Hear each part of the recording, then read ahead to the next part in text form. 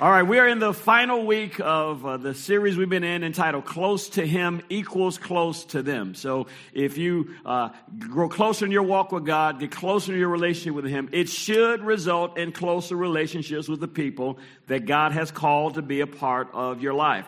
In fact, again, for one last time, this spiritual truth that we've been unpacking during this time is that the health of our vertical relationship with God is reflected in our horizontal relationships with people. If you want to know how close I have really grown with God, take a look at how well I'm able to work through difficulties with family members, with friends, with co-workers, with church members, because the more I get close to God, watch this, He's going to soften my heart toward people. It is impossible to be really close to God and hard-hearted toward how I relate to other people. Come on, say amen, somebody.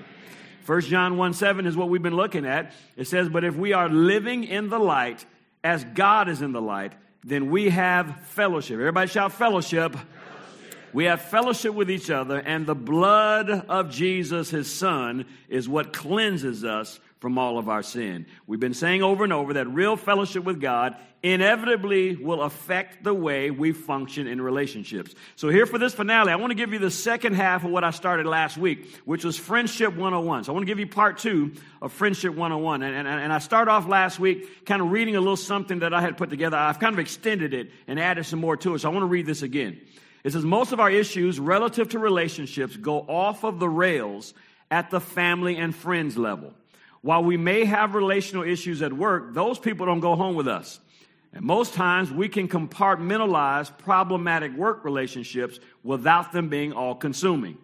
But family and friends have the potential to bless our lives or wreck our lives if we don't manage those relationships well. To that end, let's acknowledge that most of us have never been taught how to be a friend or to have a friend.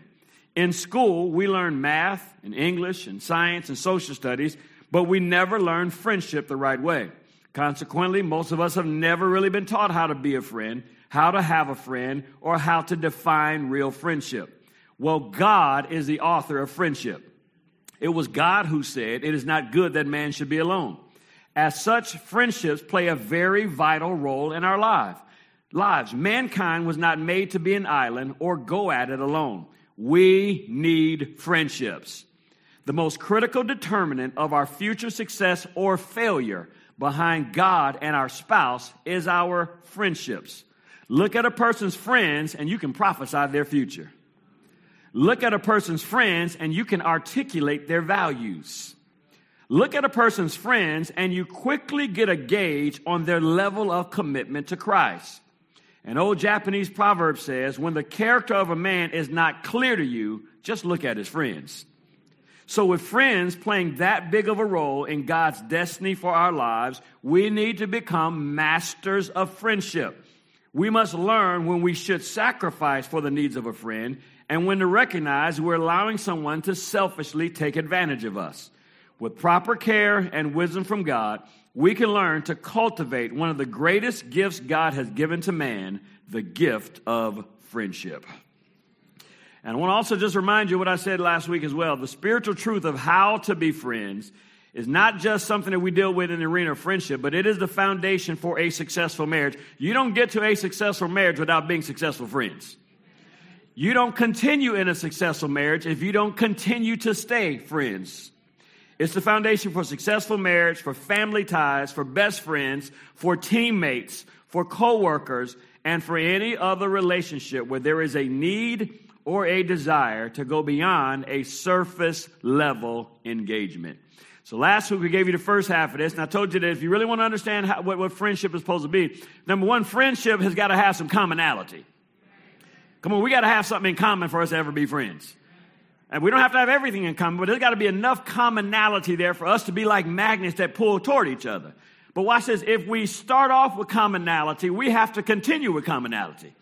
Because if not, then two people who were friends at one time or a husband and wife who were close at one time can grow apart, can drift apart if we don't maintain a certain level of commonality. We also told you that real friendships, watch this, must make one another better. So as you look over the landscape of the people you call friend, Ask yourself, has my life gotten better or worse since they became my friend?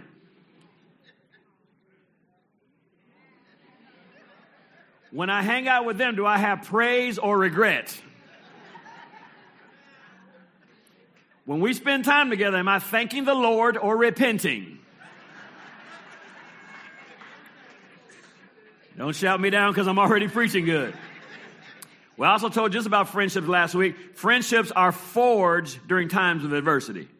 You don't know who your friends are when everything is going great.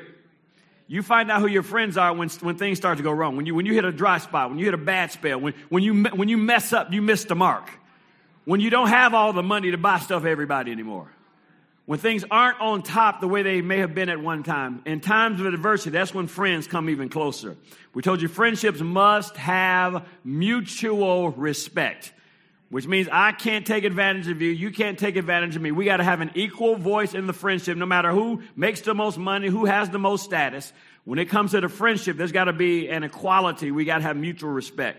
And then last week, we also told you that friendship must have transparency. If you cannot be yourself around whoever it is, that is not your real friend. I don't care how long y'all been knowing each other. If you got to put on a mask, you got to put on a front. If you got to act a certain way, walk a certain way, you got to be able to buy certain things. You got to front like you're at a level that you're really not. That's not your real friend. It's somebody you may care about. It's somebody that's been a part of your life for a long time. But a real friend, come on somebody, lets you be yourself. Come on, they celebrate you as yourself.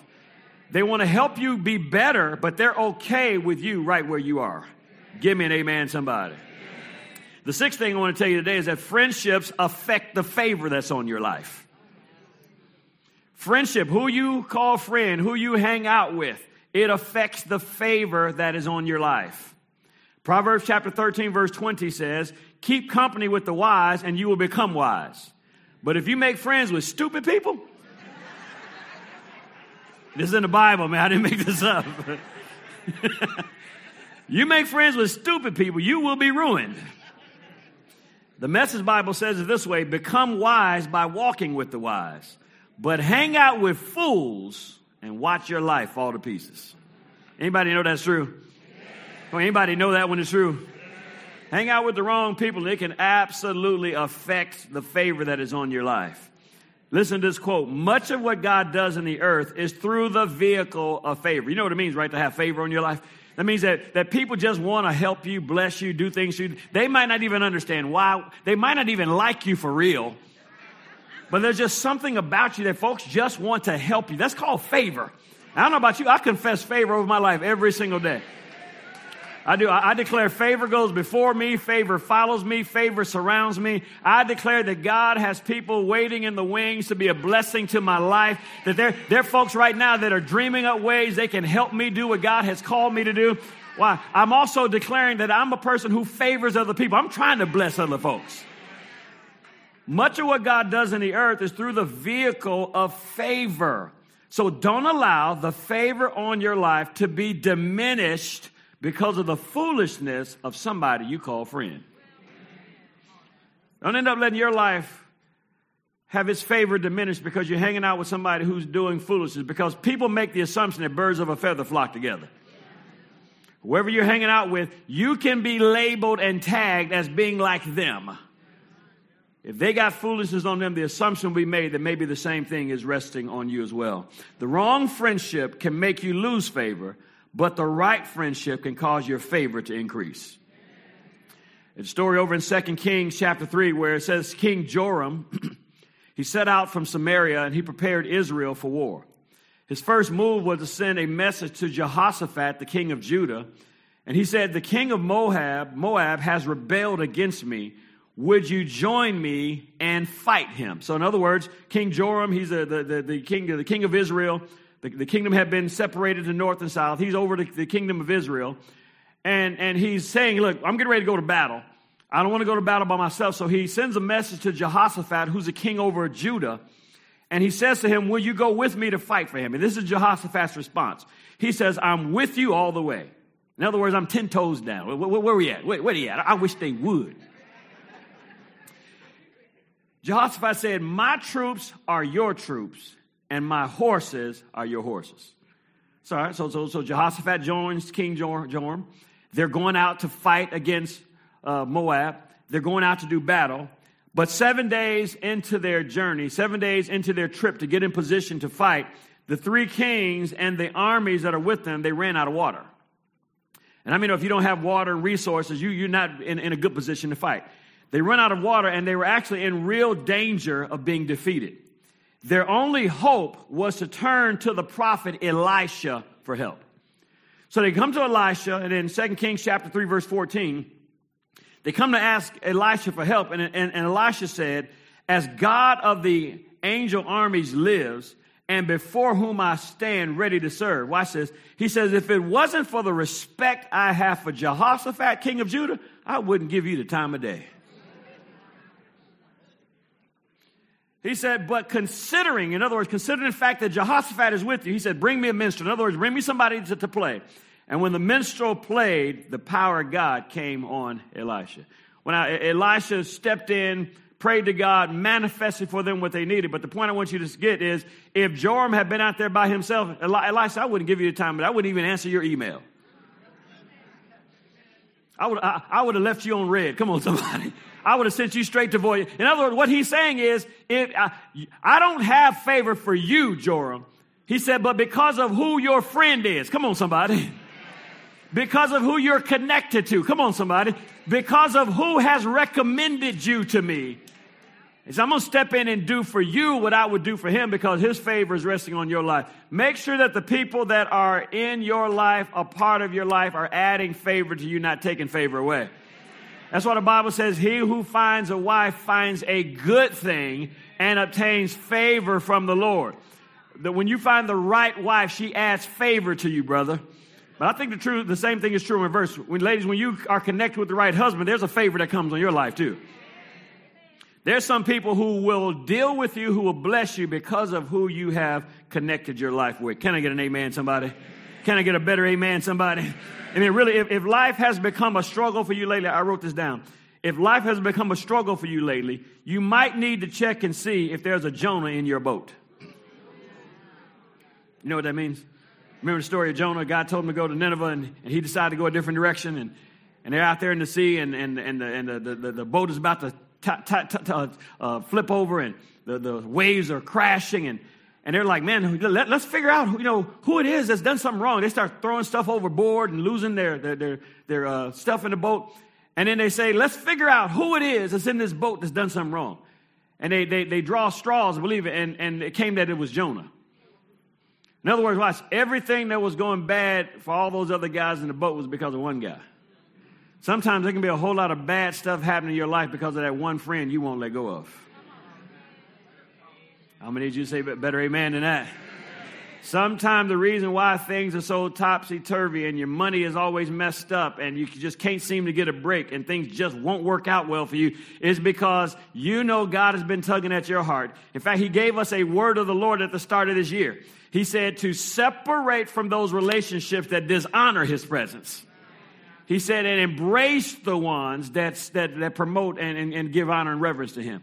So in other words, the favor that is on our lives can be heavily affected by who we call friend. The next one I want to give you is that true friends refuse to give in to selfishness.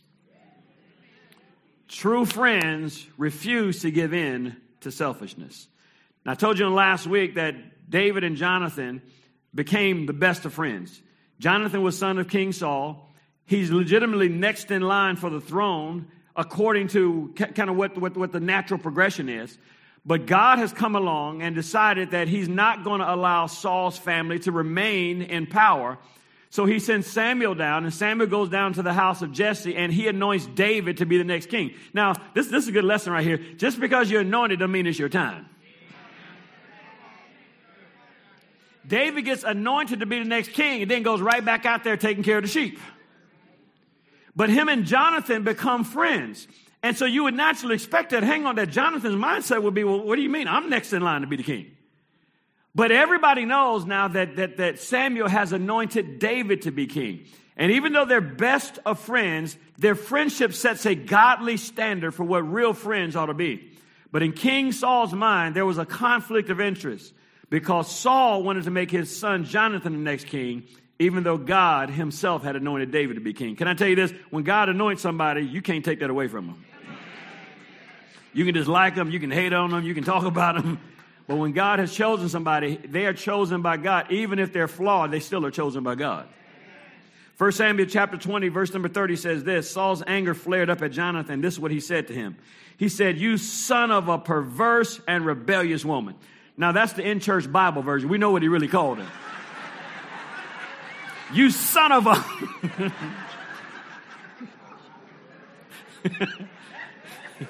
Don't you just love the Bible, man? You son of a perverse and rebellious woman. Don't I know that you have sided with the son of Jesse to your own shame and to the shame of the mother who bore you? As long as the son of Jesse lives on this earth, neither you nor your kingdom will be established. He says, now send somebody to bring him to me, for he got to die. Saul is so determined to force his way, he's willing to kill the one that God has anointed to be next in order to make sure he can prop his son up to be next. Thankfully, again, Jonathan and David have become such friends that Jonathan is not willing to do the thing that is wrong to put himself in position to be king next. He refused to abandon his friendship for his own selfish ambitions. Listen to this. True friends do what is best for one another without the selfish tendency to look out for me.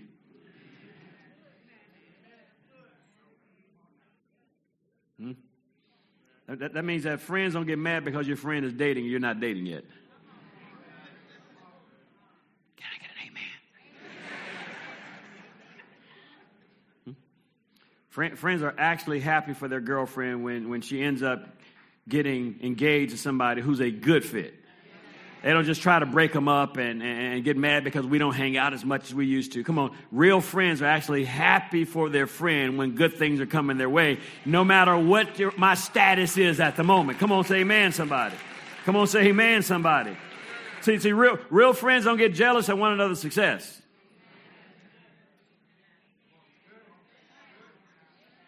You got to watch the people that cannot clap when good things happen for you.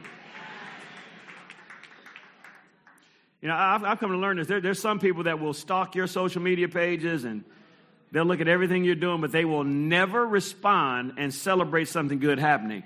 And understand, most of the time they can't respond publicly to something good happening because of the things they've already said about you in private to other people. Friends are going to celebrate each other's success. Can I get an amen, somebody? You know, a friend is not going to move in with their friend at a time that they know is not good for them. A friend is going to be considerate of those kind of things. True friends won't brag or flaunt their successes in the face of their friend. But that's also why commonality is important. Because if God is blessing your life, you shouldn't have to hide your blessing. Right? Which is why you got to make sure that the people in your life are folks that are, because if the people that are part of your life are going hard after God, like you're going hard after God, they may not have the same things happening, but they're going to have good stuff happening to them too. But if you're going hard after God and the favor's on your life and he's blessing you and you're getting promoted and increase is coming your way and you're getting wisdom from God and all these great things are happening and your friend is still determined to do things their own way and they're struggling after struggling after struggling, you shouldn't have to hide the good stuff happening in your life because they made a decision they don't want to go hard after God like you. Give me an amen, somebody. But part of what happens with friends is that friends recognize that I'm not here to make you feel bad. So I'm not here. Love, the Bible says love doesn't boast and brag anyway. I remember when I was 14 and we were living in, my mother's family's from Arkansas. So we were living in Little Rock, Arkansas for a short time. And in Arkansas, in Detroit, where I was born and raised, you can't get your permit to drive until you turn 16, just like it is here. Well, in Little Rock, Arkansas, you can get your permit to drive at 14. Well, since I was in Arkansas, I was like, well, no, I'm down here. I'm going to get my permit now. Because if you get it in one state, they have to honor it in the next state. So at 14, I went and took the test. My mother had already taught me how to drive, so I had been able to drive. So I'm 14. I take the test to get my driver's license. I passed the test. My best friend at the time, how many know when you go through life, you end up with a bunch of best friends? So like when I was 5, I had a best friend named Brian Chin. When I was like 14, my best friend was a guy named Dexter Williams, and we danced together and break dance. We were like professional break dancers, did some commercials and other stuff together. And so we both went to take our driver's test together. I passed mine. He didn't pass his. And I didn't even, this is a kid thing. You know how exciting it is to pass and get your driver's license? You know how you want to go out and tell everybody right away? I kept my driver's license, my permit hidden. Didn't tell anybody but my mother, the only person who knew. Until, because he had to wait 30 days before he could take it again. 30 days later, he took it. He didn't pass it the second time. He had to wait 30 more days.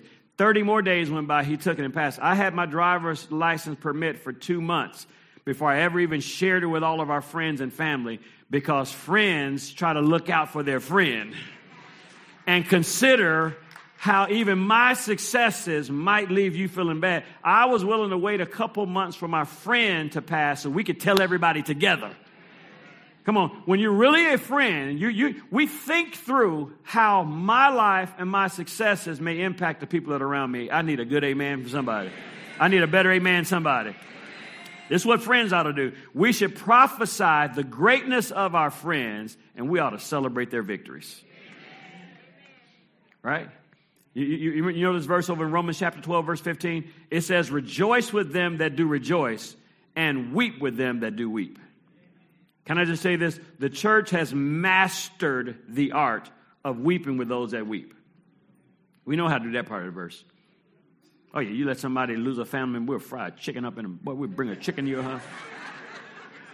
Chickens of America can't stand the church. They can't stand the church.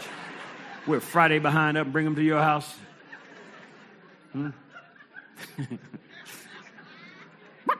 They can't stand us, man. We've mastered the art of weeping with those that weep. Watch this. But we struggle sometimes with knowing how to rejoice with somebody else when they're rejoicing when it's not our turn yet. I need you to say amen. Real friends know how to rejoice with their friend, even if it's not my time yet. Even if it hasn't happened for me yet. Watch this. Even if it never happens for me. My ability to rejoice with you should not be contingent on if it's happened for me yet. Because if I'm really your friend, I'm just happy to know that what you and I have been standing and praying for you has actually happened. And if anything, it's an encouragement to me to know that God is still answering prayers. And what I'm believing him for, I'm trusting it's going to happen to me too. Watch this, because with God, it's not like God has limited resources. It's not like if he meet your need, now he's got less to meet my need with. I ought to be able to celebrate with you big time, because if I'm really your friend, I'm excited to see good things happen your way no matter what is going on in my situation. And we got to make sure that we're paying attention to the people we call friend, because if they can't celebrate what's happening with you, then there's real concern there.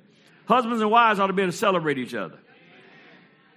Come on, husbands and wives ought to be the biggest cheerleaders of what's happening in one another's life.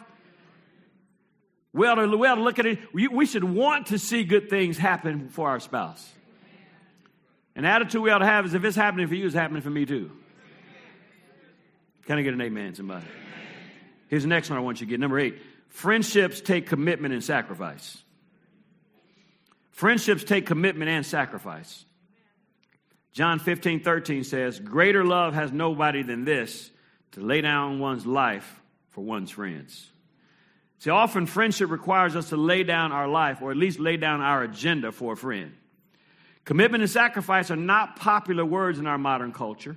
However, they are the bedrock of any good relationship and are necessary elements among friends. As we sit and watch our basketball team win this championship, if I can be honest with you, this is the team I expected the least to win a regional championship and be headed to the Final Four. Not because we don't have good players. We don't have nearly the kind of height on this team that we've had before. The team we beat on Friday night, University Christian, is an amazing school, amazing team. We beat them twice. We beat them for the district championship. It came back and had to beat them again to go for the regional championship. They have 5 players that are over 6'5". Yeah. Like Goliath, Goliath, Goliath, Goliath, Goliath. Goliath, right? This team this year, we have one player, I think, who's 6'3", 6'4", maybe. We got a ton of guards that are 5'8", 5'9", 6 feet. But it's not the size of how tall you are. It's what you got to hear.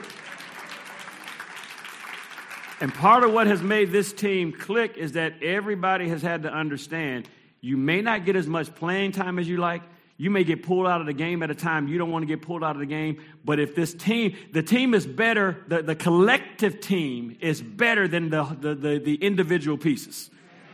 And when everybody comes together and says, it doesn't matter if I play as much as I like. I might not be the one that ended up on the news hitting the winning shot this past week. But at the end of the day, we all got on the ladder to cut down the net. Come on, somebody. Because a team says, I don't have to be the star. I'm a part of the organization. Friendship takes commitment, and it means sacrifice. Commitment and sacrifice means we're willing to be committed even during inconvenient times. Over in the book of Ruth, there's a story about a legendary friendship between a woman by the name of Ruth and her mother-in-law by the name of Naomi. Ruth's husband died. So Naomi's son, who's Ruth's husband, she passes away. And Naomi is going to head back to her homeland. And she's telling Ruth, go back to your people. You're young. Doesn't need you hanging on around with me, this old woman. Go ahead and go back to your folks. Go ahead and you can get married again. But this is the mindset of commitment and sacrifice that Ruth had. Ruth replied, don't urge me to leave you or turn back from you, because wherever you go is where I'm going to go. Wherever you stay is where I'm going to stay. Your people are going to be my people, and your God is going to be my God. Wherever you die, that's where I'm going to die.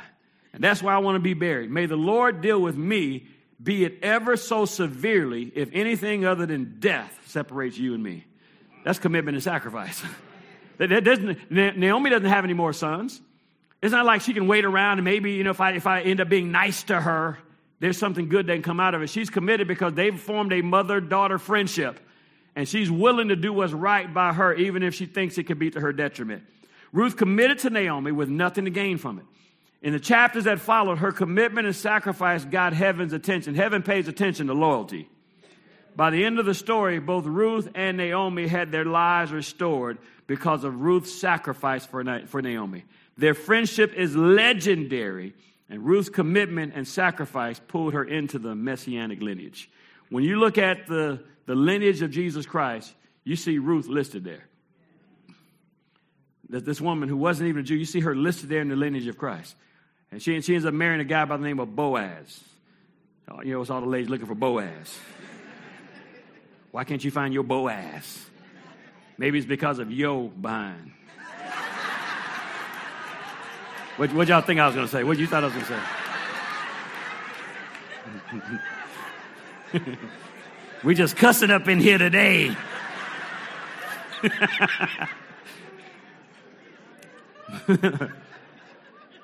Listen to this. When we factor commitment and sacrifice into our friendships, listen to this, it requires our circle of close friends to decrease.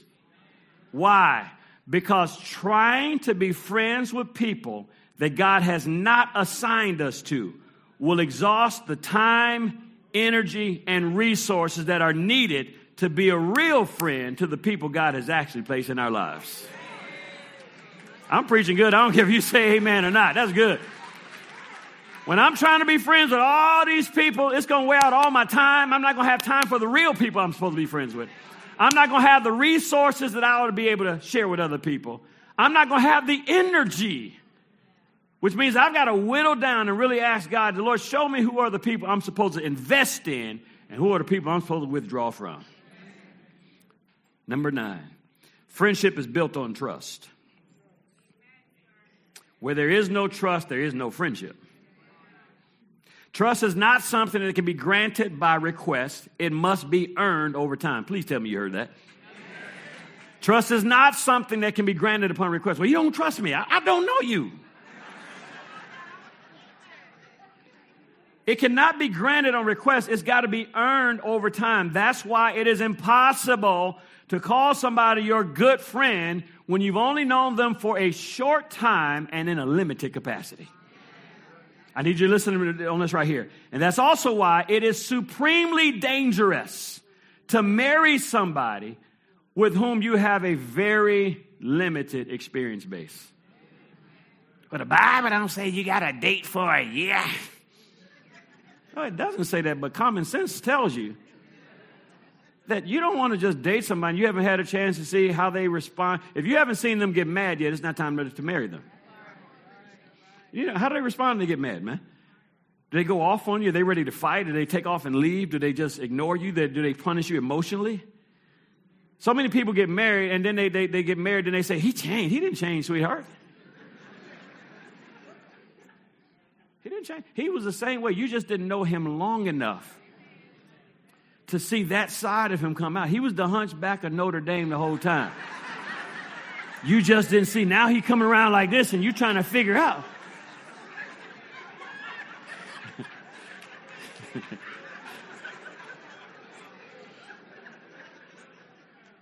You gotta date them long enough to see. You say, well, my granddaddy and grandmama, they only knew each other for 6 weeks. They got married. They've been married for 59 years. Well, try it if you want to. That's the exception, not the norm, sweetheart. Most times when you marry somebody, you don't have enough experience. You're going. Let me say, you're gonna find out one way or the other. It's better to find out when you got options.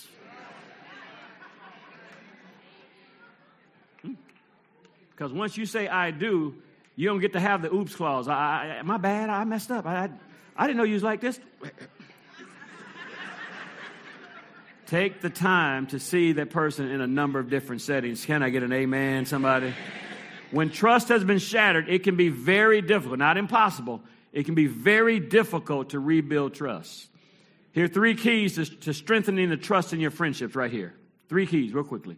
Number 1, be honest with your friend. One of the things that will strengthen friendships is be honest. If she asks you, girl, how do I look in this dress? Girl, you look terrible in that dress. I tell people, don't you ask me, because I'm going to tell you the truth. I'm not going to sit here and lie to you. Even my wife, she'll ask me, baby, how do you like this meal? I didn't like that one, baby. I've gotten better. I'm not like the Cornish hens back in the day. I don't talk about the little wet chickens. I don't learn my lesson on that one. But I ain't going to sit and tell. So my wife likes to go on Pinterest and find meals and experiment on us, and she get mad because we don't love it. Am I telling the truth, baby? Yes, she does. Come on, Kerrigan, you better side with me on this one. She'll go on Pinterest and cook up something, and then she don't even want you to look in the pot. Just wait, don't look. I want to know what I'm getting ready to eat. And after I taste it, I'm going to be honest, because if I mess around and say I love it, if I don't, you're going to cook it again.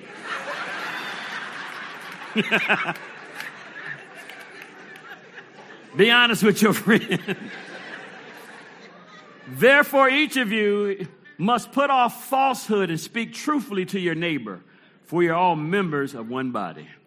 See, when it comes to friendships, we should never have to question the truthfulness of our friends. Second thing we can do to strengthen our friendships, to trust, is don't share your friends' confidential information. Come on, you felt that in your gut, didn't you? Don't share your friends' confidential information. Proverbs 11:13 says, a gossip betrays a confidence, but a trustworthy person keeps a secret. Now, hear me out. I'm not going to keep a secret and say you was with me, you wasn't with me. I'm not. I'm not helping you lie. I'm not helping you cheat. I'm not helping you do wrong. I'm just not. That's not what friendship does. We help make each other better. So don't put me in it if you think I'm going to kind of cover up your lie. I'm not doing it. But what we're talking about here is when your friend has shared something personal, something confidential. And that even comes back to marriages again. You can't share the secrets of your home with your mother and your sister and your girlfriend. You don't need to go and tell them what's happening in your marriage. Now, if you feel like your life is in danger, absolutely you tell somebody. But if you and your spouse are just going through spouse stuff, regular marriage stuff, the last thing you can afford to do is tell your mother all of your business. Because no matter how unbiased your mama tries to be, she cannot separate the fact that you came forth from her. She cannot. So but that's the reason why everybody needs to be a part of a church. The church is more than coming on Sundays and getting a sermon. The church has resources. We have a whole counseling team that we have employed that are trained, that are certified to counsel you. They are not biased. They're not going to be on his side or her side. They're going to be on the side of your marriage. They're going to give you good, solid wisdom, which means if I need to vent and tell somebody, I need to tell somebody who, number one, is not on one side or the other. Number two, who actually has enough wisdom and godly counsel, they can actually tell me the right thing to do. It's not going to help for me to share that confidential information with the friend or the person I call my parent. And the third thing you can do to strengthen the trust in your friendships is, listen to this one, just keep your promises. Do what you said. Just do what you said. Don't keep saying, I'm going to do that, I'm going to do that, and just never do it. It erodes confidence. Psalm 15:4 says, they always do what they promise, no matter how much it may cost. That's the character we want to have and be known for. If he said he's going to do it, you can trust he's going to do it. Don't worry about it. That's the kind of confidence we want to have in our friendships. The last one I want to give you here for friendship is that friendship should extend to the next generation. Using again David and Jonathan. David and Jonathan had a covenant, and unfortunately Jonathan ended up dying prematurely because his father, Saul, stopped listening to God and allowed himself to get off track and took all his sons out here into a battle they shouldn't have been in, and Jonathan ends up being killed. David hears about it, and his heart is broken. And David now becomes the king because Saul is gone and Jonathan's gone, and David now becomes king.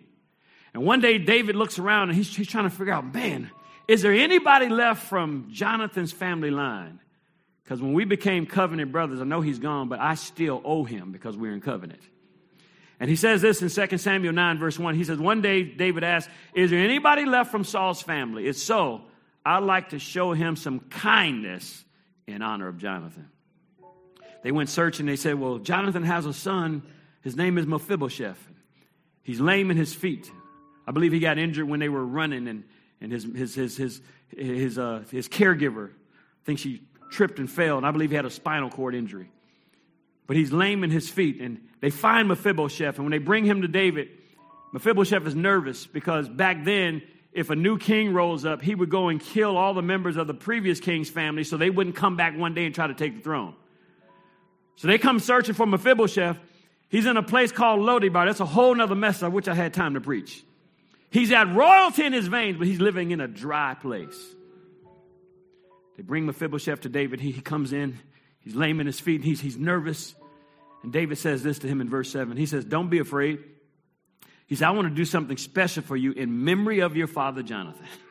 To begin with, I'm giving back to you all the property that your grandfather Saul owned. And furthermore, for the rest of your life, you're going to eat all your meals right here at my table. What is he doing? He's doing this because him and Jonathan were covenant brothers. See, real friendships, you can trust that they'll be there to take care of your family, even if you're gone. My best friend, Joel Gregory, you've heard me talk about him a lot, man. We're covenant brothers. They're godparents to our 3 kids. We're godparents to their 2 kids.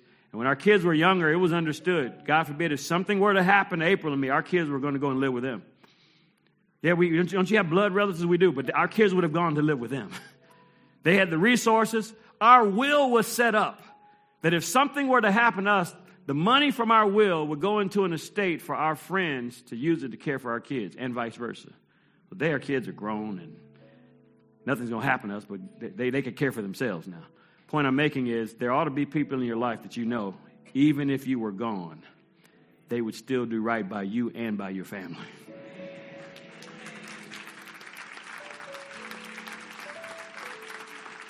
Let's evaluate who we call friend, because the closer we get to him, the closer we ought to get to them. And there are some people that no matter how close I get to him, it's going to be it's going to be hard to get close to them because I'm getting more light in me, and it's not mixing well with the darkness that they don't want to let go of. We got to evaluate who do I call friend so we can make sure we're investing our time, our talent, and our resources into the right people. Lift up your hands. Father, we thank you for the glorious benefit and blessing of friendship. Thank you, Father, that as we get closer to you, you are drawing us closer to the right people. And you're helping us to open up our eyes and see, Father God, who are the people that ought to be a part of our inner circle, part of our lives. Father, I thank you for every husband and wife in here. Let us open up our eyes and hearts to see that we've got to do the things that are necessary to draw closer to one another, Father. And I just ask you, Father God, help us in our sibling relationships, help us in our parental relationships with our kids. Just help us, Father God, to have dynamic relationships the way you intended it to be. We thank you for it in Jesus' name. Now, every head is bowed, every eye is closed in prayer. If you're here today and you do not know Jesus Christ as your Lord and Savior, I want to pray for you. I didn't say you're a bad person. You could actually be one of the nicest people in the entire building and still not be saved. That's because salvation is not something that we earn from God by just being good. Salvation is a free gift that God has offered to mankind. But just like he offers it to one person, that person's got to receive it. Any gift that is offered has got to be received by the person on the other side. So if you're here today and you know in your heart that if you were to breathe your last breath, you would not make it to heaven, I want to ask you, ma'am or sir, will you please let me pray for you? I'm not going to embarrass you. I'm not going to ask you to come up here to the front of the church. But right there at your seat, I want to just lead you in a very simple prayer that'll change your life forever. If you're in the room or maybe you're online, you're watching from another part of the city, another part of the state or the country. And if you honestly can say in your heart that today's the day, Pastor, I'm ready to surrender my life to Jesus Christ, then I'm going to ask you in just a moment when I count to 3, just raise your hand right there where you're sitting. I'm not going to embarrass you. I'm not going to ask you to come forward. I'm going to ask you to raise your hand, and I'm going to pray for you right there in your seat. So I'm going to count to 3. When I do, go ahead and be bold and courageous and raise your hand if you're ready to give your heart to Christ. Here we go. 1, 2, 3. Lift up that hand. Thank you. See that hand there? Beautiful. Another hand there. Thank you. Come on. Who else? Thank you. Another hand there. Come on. Who else? By raising your hand, you're saying, yes, I want Jesus. Yes, I'm ready to surrender my life to him. Anybody else before we pray?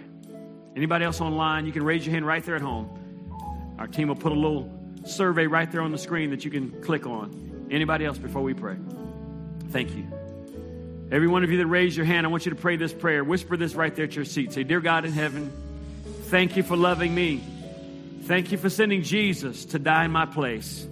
He paid the price for my sin, but you raised him from the dead, and he's alive right now. So Jesus, come into my heart, save me, forgive me, make me brand new. I surrender my life to you for the rest of my days. And according to the Bible, I am born again. Amen. Come on, Impact Church, put your hands together.